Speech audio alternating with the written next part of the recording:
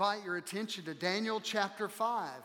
Daniel 5, as we continue in our study of this incredible prophetic Old Testament book, Daniel 5. And as you're turning there, I want you to see that we're continuing the story from last week. Now, most of us here are all too familiar with scales, but probably not this kind. Am I right? I mean, most of you don't have a set of these in your home other than maybe decoration that you actively use. You're not weighing things in the balance. All around the world, however, they are still used to conduct business, to measure out agriculture. They're used for scientific experiment in laboratories, a balancing scale. Most of us are far, far more familiar with this kind. Am I right? Well, I hear some of you like shrieking back. You hate these things. You know, there's kind of a love-hate relationship that goes on. I thought it would be fun this morning, since I have these up here as a sermon illustration, that we would bring our whole staff up here and let them stand. Oh, see, there we go. Or maybe the deacons. I don't know. We could do that. But we all have, it seems, a love-hate relationship with a set of scales. I'm convinced of this. I'm not a conspiracy guy, but I believe that the scales at the doctor's office are 6 pounds heavier on purpose. That way he can tell you that you need to eat right and exercise more and do all kinds of healthy stuff. I knew I'd get an amen. I'm also convinced that the scales at the gym are 6 pounds lighter. And the reason why is you go to the gym and you step on those and you go, hey, I feel pretty good in this place. I like going to the gym. When in all reality, you hate going to the gym. But maybe that scale in a moment makes you feel good. Well, we're going to talk about scales today. We're going to talk about scales from a unique story. And as we look at this story, the reason that we don't like scales is because scales tell us the truth. They tell us things that we don't want to hear. I would bet that almost every single person here, whether you're at home watching or you're here, has had some kind of a love-hate relationship with scales. We don't like them. They tell us things like this: you overdid it at Christmas time. That vacation is showing up in this number. I mean, the scales tell us things that we don't necessarily want to hear. They tell us you ought to avoid that extra piece of pecan pie, or maybe go a little lighter at that potluck. And when we're guilty of overeating and when we're guilty of eating the wrong things, scales judge us. And maybe that's why we don't like them, because scales bring judgment upon us. Well, they tell us that if we don't change our habits, then maybe sooner or later a judgment day is coming. And it might look like high blood pressure or a stroke or even a fatal heart attack.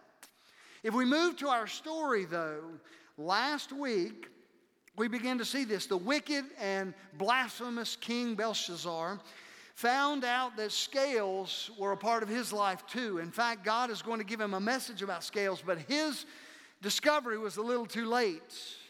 God was about to judge him on the scales of his own righteousness, and the verdict would be final and the verdict would be fatal. It often appears in life, I put this in your notes, it often appears that the righteous seem to be set aside and the unrighteous prosper.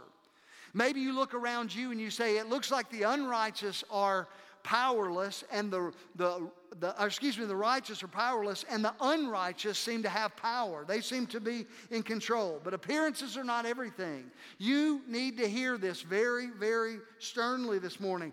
God is preparing to balance the scales either in time or in eternity. But make no mistakes, God will balance the scales.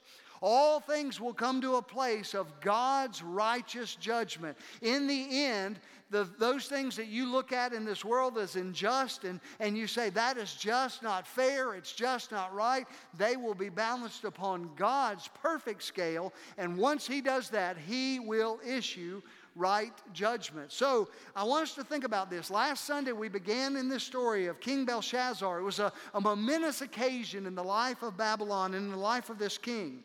You'll remember if you were here with us, and if you weren't, we'll catch you up. We talked about the feast of Belshazzar, and we talked about the finger of God. In verses 1 through 4, we looked at the fact that the king of Babylon threw a raucous party. And this party was in front of 1,000 of his nobles and all of his wives and concubines. And the wine was flowing and the women were present, and this party was getting out of hand. It was absolute debauchery.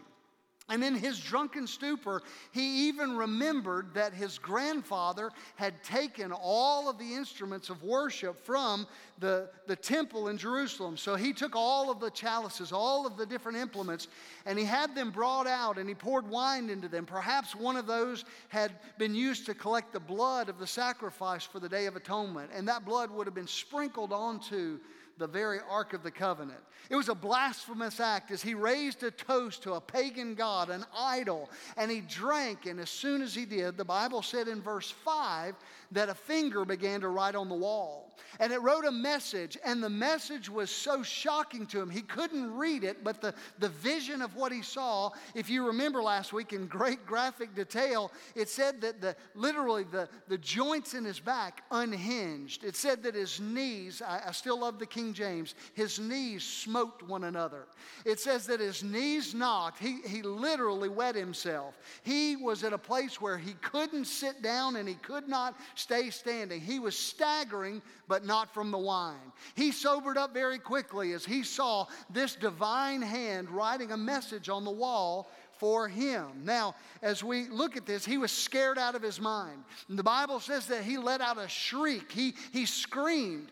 And what he screamed for were all of his magicians and sorcerers. He screamed for all of his advisors. And if you've kept score, they've been striking out over and over again. And here they come to him and they bat 0 for 3. They can't help him again.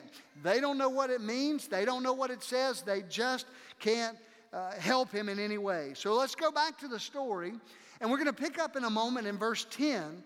But I want you to think about this. Both the queen mother and Belshazzar remember Daniel. They both mention him. In fact, in verse 14 and 16, and we'll come to these, but he says interesting things. The king says, I've heard and I've been told. You see, Daniel had made quite a mark. Daniel had been present in some of the most famous parts of history in the nation of Babylon. He was there when Nebuchadnezzar needed help interpreting a dream, and Daniel rose to the occasion. And his life and his integrity and his godliness left a mark on people around him. Now, the queen mother remembered Daniel. This is kind of interesting. Somewhere in an apartment in the palace, this woman emerges. She hears the noise and she hears the clamor and she comes out. Some would say, if it's the queen, isn't that Belshazzar's wife? No. Belshazzar's wife was at the party, or his wives. We've already said that. He had this party with all of his wives and all of his concubines. This, in all likelihood, is his mother. It would be Nabonidus' wife. It could have even been Nebuchadnezzar's wife. It could have been his grandmother. But almost all historians point this to being his mother. So the queen mom is there in the palace, and more than likely, we just get a sense that she's probably this dignified woman that comes and speaks at the right moment. And I just imagine that in his moments of dissipation and drunkenness, she probably stepped up. She was skilled in administration and probably handled some matters of business on behalf of the king. It's kind of a sad testimony on his debaucherous life. But anyway, she comes out. She hears what's going on. And it's kind of interesting to me as we look at this and think about this. She knew some things about Daniel. She remembered Daniel. So let's pick up in verse 10. And what I want to share with you is this. Daniel had, you can write it in your notes, Daniel had a living relationship with God. Daniel had a living relationship with God. That's going to be important because that testimony comes not from his own lips, but from the lips of this pagan queen. Daniel 5, beginning in verse 10. Let's look together. But when the queen mother had heard what was happening, she hurried to the banquet hall. She said to Belshazzar, "Long live the king." Let me stop there. If you've read the rest of the story, as we've talked about, he's going to die that night. That's just what you say, but it's very ironic. She walks in, "Long live the king," and God already knows that his day is coming. "Don't be so pale and frightened. There's a man in your kingdom who has within him the spirit of the holy gods. During Nebuchadnezzar's reign, this man was found to have insight, understanding, and wisdom, like that of the gods. Your predecessor, the king Nebuchadnezzar, made him chief over all the magicians, enchanters, astrologers, fortune tellers of Babylon. This man Daniel, whom the king named Belteshazzar has exceptional ability and is filled with divine knowledge and understanding. Listen to these descriptions. She says he can interpret dreams, explain riddles, and solve difficult problems. Call for Daniel, and he will tell you what the writing means. Now, as you heard me read those texts, as you think about all the things, he's a man of wisdom, of understanding, of great ability, of intellect, and he has unique abilities to interpret dreams. Daniel knew very clearly where those came from. Look with me, if you will, at Daniel 1:17. I'm going to put it on the screen. You may want to scribble that down somewhere. Daniel 1:17 is vitally important to what we're seeing here in Daniel 5. Look at these words. God gave, everybody say those two words with me. God gave. Who did he give? These four men. He's talking about Daniel, Shadrach, Meshach, and Abednego. God gave these four men an unusual aptitude for understanding every aspect of literature and wisdom. And, say them with me, God gave Daniel the special ability to interpret the meanings of visions and dreams. You see, all of Daniel's intellect, all of his wisdom, all of his understanding came directly from a divine source. God had enabled him to do what he was able to do. And Daniel knew that. Their ability, their understanding came from God, and it was not unnoticed. This queen mother comes to that place. It's fascinating to me. This is a side note. She uses the exact same phrase that Nebuchadnezzar used 3 different times in chapter 4. In verse 8, verse 9, and verse 18, Nebuchadnezzar said, "In you is the spirit of the gods." He was a lost man, a pagan man. He didn't understand the Holy Spirit. He didn't have any reference for it. He didn't have any language for it. He just knew, Daniel, there's something different about you. And he understood that it was the spirit of a God. He didn't know it was the spirit of the God. But he says it 3 times, and the queen mother comes in. It was evident. Daniel had a relationship with God that was alive and active, and it influenced his life. It guarded and guided his ways. It's important for you to see. They couldn't fully explain it, but they recognized it. So here's my question to you. Everybody lean in and look. Are you marked by a spiritual difference? Do people around you look at your life and say, that man, that woman, that college student, that high schooler, they are filled with the Spirit of God. They are led by the Spirit of God. Their life demonstrates it. Well, this woman hears the noise and she comes out. Just go there with me. Let's transport back to that scene. There's drunkenness in a party that's been sobered up very quickly. And she begins to recall the ministry of Daniel. It seems evident by her words that Daniel is no longer prominent. Daniel's off. There's a man in your kingdom. He's probably off in some lesser place. Why would you say that, Pastor? Well, we know he's not right there. He's not near the king. But I just have to believe that when Belshazzar took over with his wickedness, he didn't want Daniel anywhere around him. He didn't want to have anybody that would convict him. He didn't want to come near a scale. And so Daniel left. He didn't want somebody that would tell him the truth. But she knew that he was the only hope of interpretation. 3 times she points out to the king, he helped out your grandfather. He was connected to your grandfather. He interpreted dreams for your grandfather. And what he's saying basically is this: if you've got any sense in your young drunk head, you would go call Daniel, because Daniel can help you out. This man can help you. Verse 11, there's a man in your kingdom within whom the spirit of the holy gods. During Nebuchadnezzar's reign, he was found to have insight and understanding and wisdom. Look again at verse 12. You may want to even underline these phrases. He has exceptional ability, filled with divine knowledge, understanding, can interpret dreams, explain riddles, solve difficult problems. See, over and over again. And here's what I want to say to you. When your ministry is over, when your life is almost done, when you come to the end and people look back and they say, boy, when Scott Alexander was at the zenith of his game, I mean, when he was blowing and going for the Lord, Scott, what do you want them to remember you for? Wes, what do you want people to look at your ministry and remember? Sunday school teacher, what do you want them to know? Do you want them to be impressed just with your knowledge or the fact that you are filled with the Spirit of God? Oh, that we would strive after that as the legacy we would want to be leaving folks. I love this, though. It just said he was wise and had understanding and those abilities. I guess if we come to the end of our life and somebody said he had good sense, maybe that would be enough for some of us. But she recalls that he was a spiritual man. She says that the Spirit of God was in him, or the Spirit of the gods. She remembers all of this, and she pictures the scene when Daniel stepped up and stood out. When all the magicians had failed, and Daniel rose to the occasion and answered the question of the king. So let's go back there. Imagine with me, there's a thousand drunk politicians sitting around tables. There are scantily clad women that are still covering up because this amazing sign has appeared. The king is reeling, and again, not from the wine, and Daniel's brought in. It's fascinating to me that Daniel is not there in this place.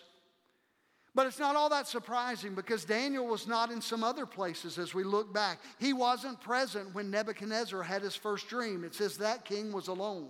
He wasn't present when Nebuchadnezzar had his second dream.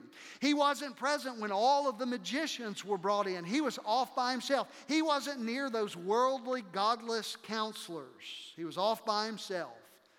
But Daniel was the one that they ultimately came back to again and again and again. Now, if you'll indulge me for a moment, I want to read something to you. An old British preacher from the 1800s had a word to say about this, and I think it's particularly important to us here today. And he said ultimately this, that there's going to be a day, well, let his words speak. He said, preachers of the word, one day you will be wanted by Belshazzar. You were not at the beginning of the feast, but you will be there before the banquet hour is closed. The king will not ask you, preacher, to drink wine with him, but he will ask you to tell him the secret of his pain and heal the malady of his heart. Just wait your time, preachers. You're a nobody now, but who cares for preachers and teachers and seers and singers and men of insights? But the preacher will have his opportunities. They will send for him when all the other friends have failed. May he then come fearlessly, independently, asking only to be a channel through which divine communication can be addressed. And then may he speak boldly to the listening trouble of the world. That's not just for the pulpit, that's for your life. Your friends may ignore you. Your friends may walk away from you. They may ridicule your faith. They may not want to hear truth. But there's going to come a time when they're down and out and at their end of their rope, and they are looking for hope and looking for answers, and they're going to come to you. Can I just tell you this? I believe that as we continue to spiral downward toward a place of tribulation, there's going to come a day, and these aren't the words of a prophet. I'm not a prophet. But I will say this, I believe that Bible-believing, Bible-teaching, Bible-preaching churches will be packed to the rafters one day because people will be hungry to hear, what does God have to say about all of this? And they won't all be Christians. There'll be lost people around us that are saying, I need hope, I need help, I need guidance, and they're going to come. Well, that's what happened here. They turned to Daniel. They brought him in. Daniel was known for having a living relationship with God. Number two, I want you to see this. He also had a lasting reputation with people. Daniel's reputation stood out. Go to verse 13 with me very quickly. So Daniel was brought in before the king, and the king asked him, are you Daniel, one of the exiles brought from Judah by my predecessor, King Nebuchadnezzar? Look at these words in verse 14. I have heard. There's the first one. I have heard that the Spirit of the gods is within you, and that you're filled with insight, understanding, and wisdom. And then he says in verse 15, my wise men, enchanters, have tried to read the words on the wall and tell me their meaning, but they cannot do it. I'm told, there he is in verse 16, I am told that you can give interpretations and solve difficult problems. If you can read these words and tell me their meaning, you will be clothed in purple robes of royal honor. You'll have a gold chain placed around your neck. You will become the third highest ruler in the kingdom. His father, Nabonidus, is still co-regent. He's still ruling with him. Nabonidus is off fighting wars. Belshazzar, the young spoiled brat that's a drunkard, is at home in the palace. And more than likely, Nabonidus' wife is the king mom that's come and said, you need Daniel. Well, he repeats those things. I have heard, I am told. I guess my question is this, church family, and each individual. How do you want to be remembered? I know that's a morbid thought at times. You think, I don't want to think about that. How do you really want to be remembered? Do you want people to remember that you were kind and generous or hardworking? Do you want them to remember that you were good at your job? Or do you want them to remember that you were a man or a woman of God? Do you want to be remembered as one who led people to Jesus? I pray that that would be the case, that your desire would be to make a kingdom impact. And my second question is very pointed. What will you be remembered for? Are your kids going to remember that you were digitally distracted and you were in your phone all the time, or that you worked 85 hours a week and were never around? Are your grandkids going to look and say, well, my grandparents lived the life. I mean, they traveled all over the place. I hardly ever saw them. They were always gone. What will we be remembered for? You see, it's critical that we see every stage of our lives, if we're going to have a lasting reputation, that if we'll give it to the Lord, He'll use it. And that's what Daniel did. I'll say it this way. Character is who you really are. Reputation is really nothing more than what people say you are. And I'll add to that by saying you need to worry about your character and let God handle the reputation part. Daniel wasn't worried about appearances. He didn't try to come before the king and impress the king. He came on behalf of God to tell the truth. And when you and I decide that we're going to let one influence the other, see, when you walk with the Lord, one will influence the other. And sooner or later, your character will be revealed. Good or bad. If you're worried about your reputation and you're putting up a front of something that is not real, sooner or later that will come out. Well, the queen mother knew of Daniel. What did she remember? I mean, just walk with me for a minute. Did she remember maybe even long years ago as a young girl that Nebuchadnezzar, her husband's father, had lost his mind and ate grass like a wild ox, and Daniel stood tall and told him it was going to happen? I mean, she remembered him. This isn't something, I think there's some guy some time ago that did something. No. She said, there's a man in your kingdom that can do this. Can you imagine what she thought? You know, the queen mother knew of Daniel. Belshazzar knew about Daniel too. Picture this.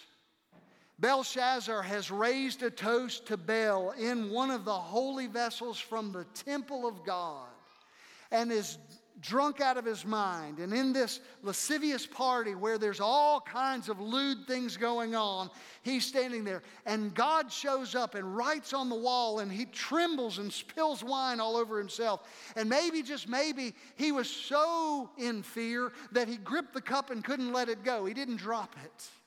And Daniel walks in, and look at what he says to him. It's kind of interesting. He asks him a very simple question in verse 13. Are you, Daniel, one of the exiles from Judah? I just believe, Dr. Kaler, he's standing there with that cup in his hand, and he's looking at Daniel, and he's looking at the cup, and he goes, are you one of the ones when we stole this? And conviction hit him again. He knew that he had defamed and blasphemed the name of God. He knew that there were powers beyond himself. And as we consider that, as he takes that chalice, I imagine he looks at Daniel with an unbelievable sense of conviction. Ladies and gentlemen, this is not Daniel the prophet being brought before the king. This is the king standing before the prophet. Whew. That ought to get our attention. He repeats the list that the queen mother has said, and he offers Daniel the only motivation the world knows. He offers him gifts and power, prestige, position, possession. I guess we could ask an application question there. Are you motivated by those things? Are you living your life for position or possession? Daniel had literally the keys of the kingdom handed to you. You can be one of the most powerful men in the world, Daniel, if you'll just do what I ask you to do. And what does Daniel say to him? You keep your stuff.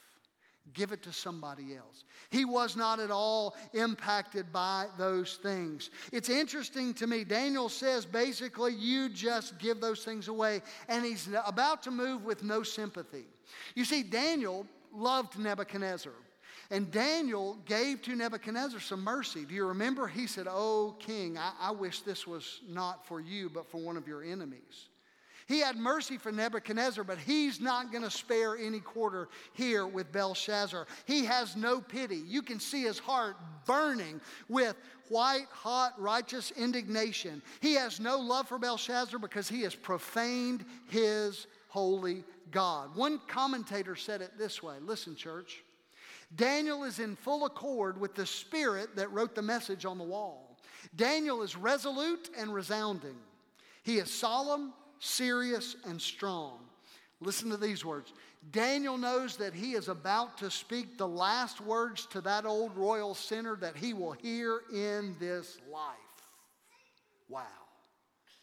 Daniel had a lasting reputation, and there was a reason. It shows up even here. He would not compromise in his convictions over the holy things in his life. Number 3, I want you to see the failure of the king. The failure of the king. We're going to look in verse 18 and follow. Daniel had answered him and said, "Keep your gifts."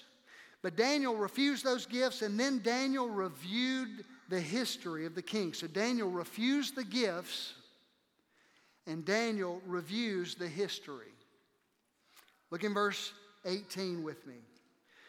"Your Majesty, the Most High God, gave sovereignty, majesty, glory, honor to your predecessor Nebuchadnezzar. He made him so great that people of all races and nations and languages trembled before him in fear. He killed those that he would kill. He spared those he would spare. He honored those he wanted to honor and disgraced those whom he would disgrace. But when his heart and his mind were puffed up with arrogance, he was brought down from his royal throne and stripped of his glory and driven from human society. He was given the mind of a wild animal." If you remember from chapter 4, his hair grew long and his nails grew long, and he literally was out on the lawn of the palace and he ate grass out of the field. He lost his mind. And one day God restored it, and he looked up and he gave praise and honor to God. It's fascinating to me. Look at verse 22. "But you, Belshazzar, or his predecessor, or his son, have not humbled your heart, although you knew all of this. And you have lifted yourself against the Lord of heaven. They have brought the vessels of his house before you, and your lords and your wives and concubines, and have drunk wine from them.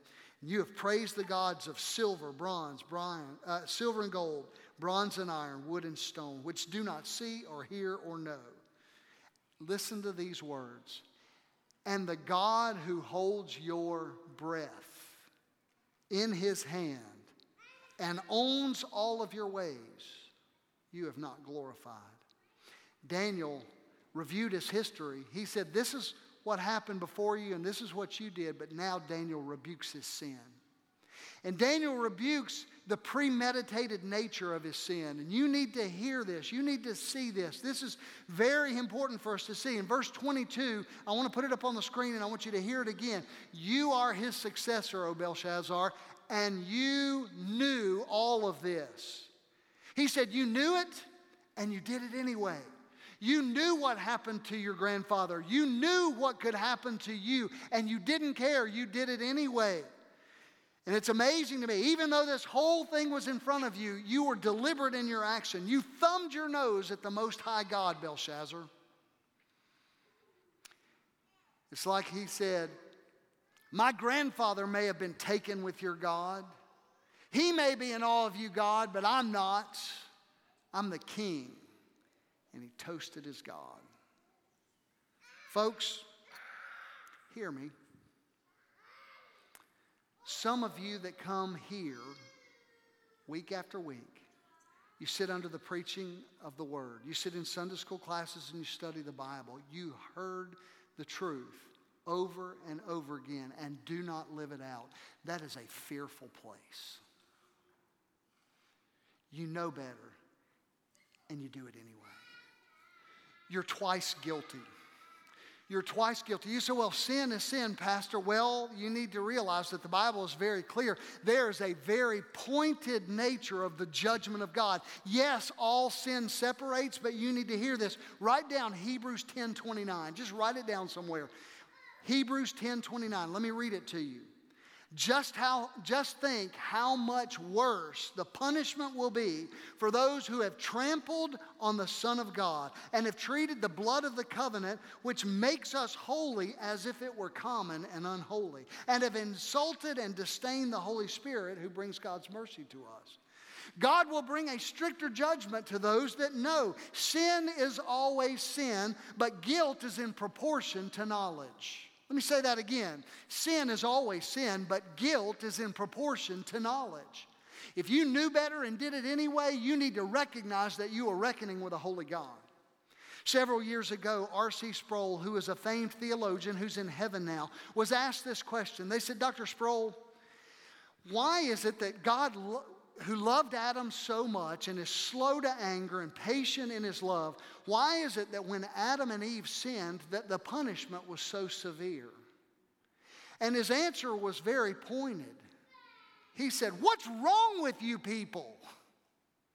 This creature from the dirt decided to defy the living God, who had said from his own mouth, the day in which you eat of this fruit, you shall surely what? Did he die that day? Spiritually, yes, but he lived another day. And God clothed him in his nakedness with the skin of an animal. And God gave to him grace, and God gave him a promise that one would come and crush the head of the enemy. And Jesus Christ would come, and the wrath of God's sin, the wrath of our sin would be placed upon his Son. And you think his punishment was at all too harsh? The fact that God has offered grace to any of us ought to have every single one of us ignore some social distancing for a moment and run to the altar and praise God for his grace. I don't know about you, but I know my sinfulness. You don't have to be a king in some obnoxious way defaming God to defame God in your own life right here in Hattiesburg, Mississippi. We do it all the time. We don't know who God is and who we are. We don't understand holiness or lowliness. We don't understand sinfulness or eternity. And by far and away, we don't have a concept of the goodness and the greatness and the grace of our God. We don't. Belshazzar didn't. And Daniel comes before him, knowing what he had done, violating the law with knowledge. He pointed out his premeditated sin. He pointed out the sacrilege of what he had done. You don't laugh at God and get away with it. You don't mock God. People want to live by their infidelity, but they don't want to die by it. People think they can mock God by living however they want and hang on to fire insurance because they walked down an aisle one time long ago and think that that's going to be satisfactory. But a holy God will not be mocked. Daniel pointed out the pagan sacrifice in verse 23. You have not honored the God who gives you breath of life. Listen to this. Write this down. Job 12:10. Write down Job 12:10. This ought to shake somebody this morning. Hear the words of Job in Job 12:10. For the life of every living thing is in his hand, and the breath of every human being. Your breath is in the hand of God. That means when God decides that you're not going to breathe anymore, you're done. Have you ever thought about that? And you thumb your nose, and I thumb my nose, and I say, I'm going to treat worship as commonplace. I'm not going to give him my heart and my money. I'm not going to give him my life and my testimony. I'm not going to give him the time of day. I'll check off religious exercise and go to Sunday school or sing in the choir or be an usher or be a greeter or come to service and say, that's enough. Can I tell you, God doesn't want those sacrifices. He wants your hearts.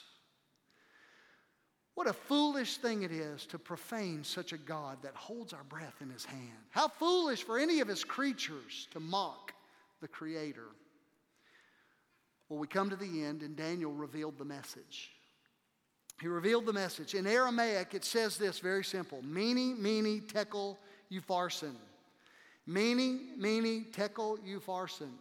One old redneck preacher read that, and he read it as this. He read, money, money tickles the parson. I promise you, that is not what this means. Mene, mene is multiplied there, doubled there for emphasis. Let me give you the words. Mene means numbered. Write it down. Tekel means weighted or weighed. Either one. It's kind of a focus of weighed. And then upharsin means divided. What is God's message here? God has numbered your days, Belshazzar, and your number's up. Where is the great empire of Egypt, or Greece, or Rome, or Babylon? Where are you, Tyre? Where are you, Sodom and Gomorrah? They all defied God, and God numbered them all, and he called out to all of them and said, your number's up. And Daniel points to this king and says, your number is up. God has written and decreed, you're done. It's over. And he goes on and he says, tekel, you've been weighed in the balance and found wanting. Basically, God has weighed your scale in his scale, and it's tipped out of your favor. You're not heavy enough. You don't have enough substance in your life to face the judgment of God, and your time is up. You know, we think about justice this way. We think about justice as a woman with a blindfold and scales and a sword, don't we? Make no mistake that the idea is that it would be impartial. Well, God is fully knowledgeable. He's not blindfolded. He sees everything and knows everything and is still incorruptibly right. His judgment is absolutely pure and spot on. He knows all, and God weighs us in the balance. Let me give you one more verse to write down. Hope I'm giving you some homework. 1 Samuel 2:3. Talk no more so proudly. Let no arrogance come from your mouth, for the Lord is a God of knowledge, and by him all actions are weighed. Upharsin, the last word. By the way, we'll kind of break it down. The U just means and. They would have put that on there. And the word S-I-N at the end is a way to make it plural. You know how to do this. We think about this. A cherub is an angel, but when you have multiples of those, we call them cherubim. So we add I-M, or seraphim. Well, that's all it is. The root word here, parson or farson or even Perez, if you will, is the root word, and it simply means divided. But the idea is not just divided and given to somebody else. The Medes and the Persians would come and scoop it up. Ultimately, he's saying, you're done. Your number is up. You've been weighed and found wanting. And ultimately, you're at a place where God will divide from you your kingdom and he'll give it to somebody else. It's fascinating to me. The final thing I want you to see is the fall of Babylon, the fall of a nation. In 2 verses, the mightiest of all empires up till this point, in 2 verses, the fall is described. Look at verse 30 and 31 with me. That very night, Belshazzar, the Babylonian king, was killed. And Darius the Mede took over the kingdom at the age of 62. That's all that's said.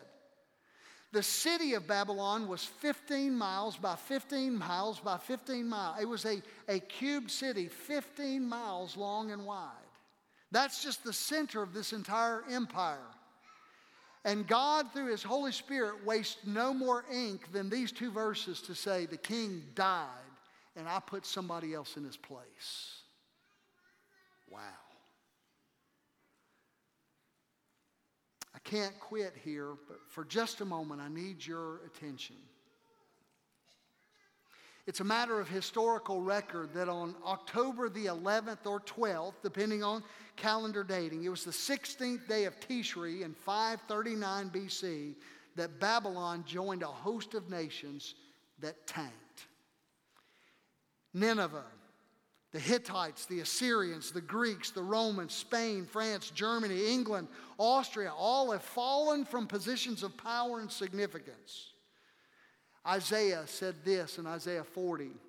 Behold, the nations are a drop in the bucket, and they're counted, listen to this, they are counted as small dust on the scales.